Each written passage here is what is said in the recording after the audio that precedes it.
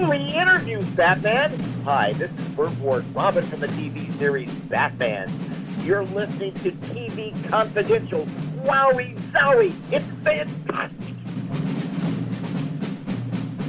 Ed Roberts with a reminder that we'll play part 2 of our conversation with actor and entrepreneur Rodimus Parra in our second hour. Be able to stay tuned for that. In the meantime, we'll close out our first hour by playing part 3 of our conversation with Carol Ford and Linda Groundwater. Carol and Linda are 2 of the authors, along with Dee Young, of Bob Crane, The Definitive Biography. It's a deep dive into the life and career of Bob Crane that balances the scales by providing a full and complete history of who Bob Crane was, and just as important, who he wasn't, and it is based on more than 12 years of research and hours of in-depth conversation with more than 200 people who knew Bob Crane better than anyone else, including his family members, including his friends in Connecticut, many of whom that he grew up with, many of his cast members from Hogan's Heroes, including Robert Clary and Larry Hovis, as well as colleagues in radio such as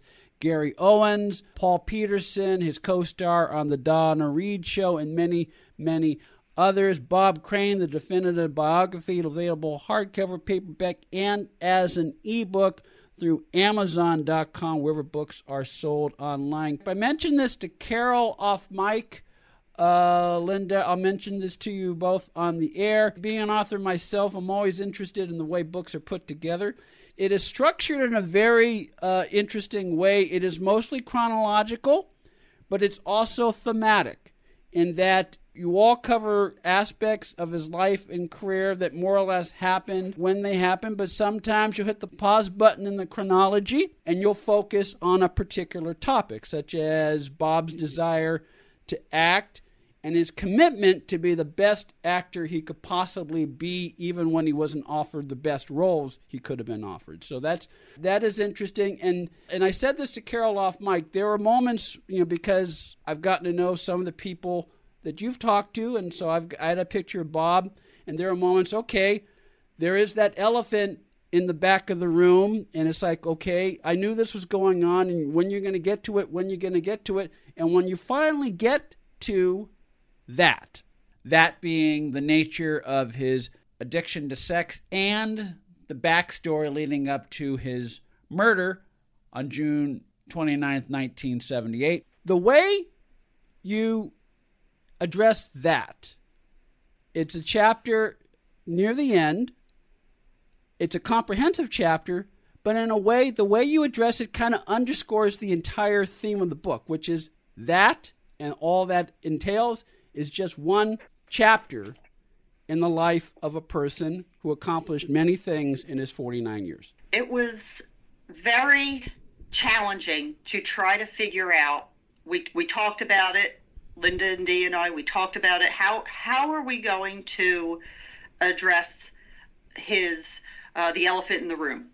How are we going to? We decided we didn't want it to run through the whole book, because what inevitably would have happened is that it would continue to overshadow everything. It's okay that the elephant in the room is kind of like that thing that's out of the corner of your eye that you can't really see yet, but it still then allows you to learn about Bob as a radio personality, as an up-and-coming actor, as a star, as a star that then becomes typecast, and how does he handle post Hogan's Heroes. And then you see it building a little bit, but it's still not front and center.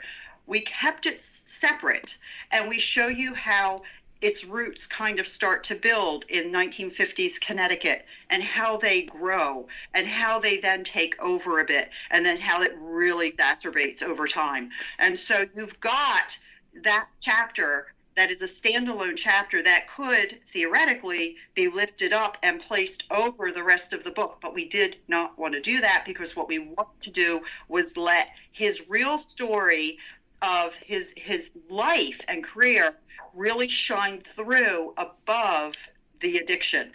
Now, addiction, Linda, I'm going to let Linda kind of take off on this a little bit, but addiction is not a term that was very widely used. You have to remember the era. It was a much different era, the 1970s. I was thinking just this past week, you have Bob Crane, who is understanding what he has as some kind of an addiction that he can't control, but it's not an addiction as we think of addiction today. You can't analyze somebody who's not here in present day. But I was thinking of Tiger Woods. You have Tiger Woods, who is on top of his game and then crashes. He declares, he says, I am a sexual addict. He goes, he gets counseling, and now look at Tiger Woods today. Bob Crane never had that chance to come back and say, okay, I've gone for the counseling. I've done what I said I was going to do. I've gotten better, and now I'm back on top of my game.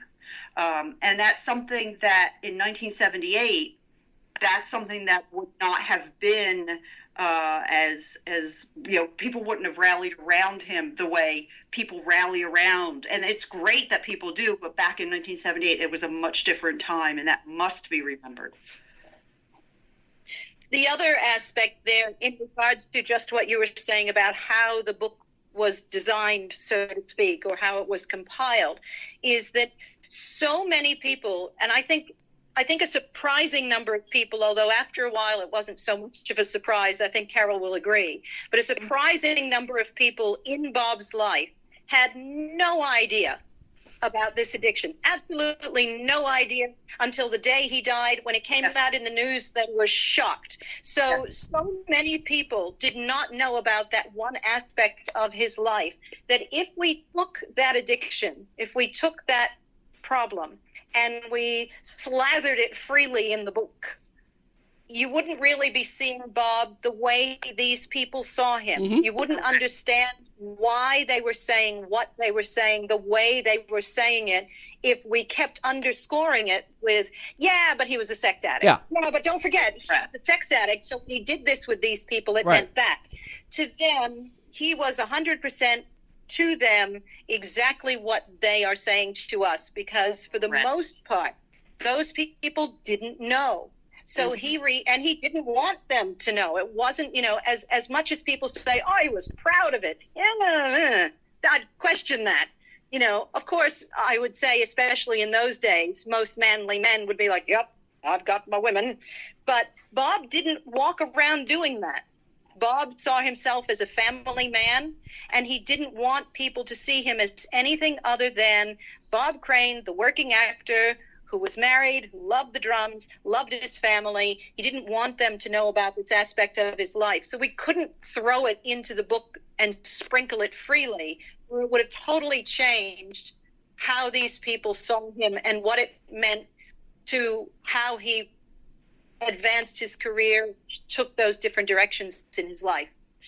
And to follow that up, Linda, I'll add to that too, that in the 1970s, when he is struggling, it's post Hogan's Heroes. He's trying to find that perfect fit again in his television show, and that is where the addiction really starts to become a little bit more profound, because it is becoming a much bigger piece of his life at that point, where he is finding that he can't control it. He told Reverend Ed Beck, that he would go to a city, because he traveled all over the country for dinner theater, and he would say, this time I'm not going to fool around.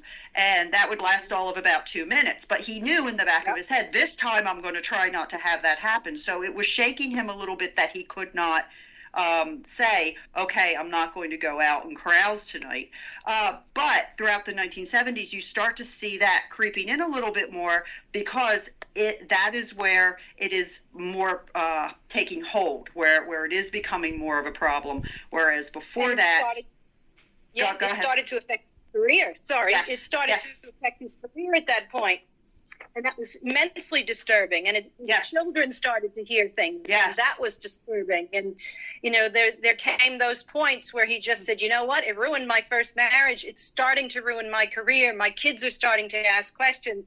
My God, what's happening? I have to do something. It was shaking him too, because he said to Ed Beck that he could not answer his children honestly and still consider himself a good father because they were starting to ask questions. He couldn't answer them honestly. And so that was really, really getting to the root of who he was. He prided himself on being a good father.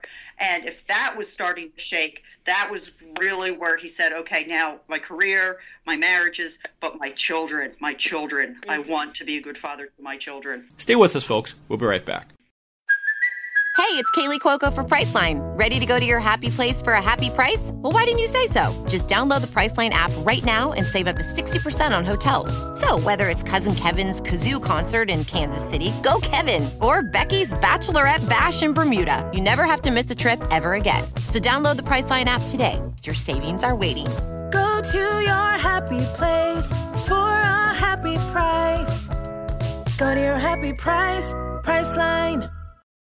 Ed Beck is the addiction counselor that Bob Crane reached out to and worked with in the weeks and months before his tragic murder in June 1978. Ed Beck is one of the more than 200 voices that you will hear, that you will read in Bob Crane, the definitive biography by Carol Ford, Linda Groundwater, and Dee Young, which we'll talk some more about when we carry over our conversation into our second hour. Then we'll play part two of our conversation with Rodimus Para, the actor who played Grasshopper on the original Kung Fu. All that more coming up in hour number 2 of TV Confidential. Stay with us. This portion of TV Confidential is brought to us by our friends at Front Porch Realty Group, the community of realtors in the Northern Bay Area of California that is committed to finding the solution that is best for their clients. Whether you're a first-time home buyer or looking to sell or lease your property in Northern California, call 415-886-7411 or visit frontporchrealtygroup.com for more information on how they can help you. One more item. Our friend Jeffrey Mark has a brand new podcast called Hitting the Mark with Jeffrey Mark, in which Jeff shares memories and one-of-a-kind stories about his friendship with Steve Allen, Ethel Merman, Milton Berle, Don Wells, and other showbiz legends. Hitting the Mark with Jeffrey Mark, available now on Megaphone and wherever else you find podcasts. Be part of our conversation. If you like what you hear, have thoughts on this week's program, or have an idea for a future edition of TV Confidential, we'd love to hear from you.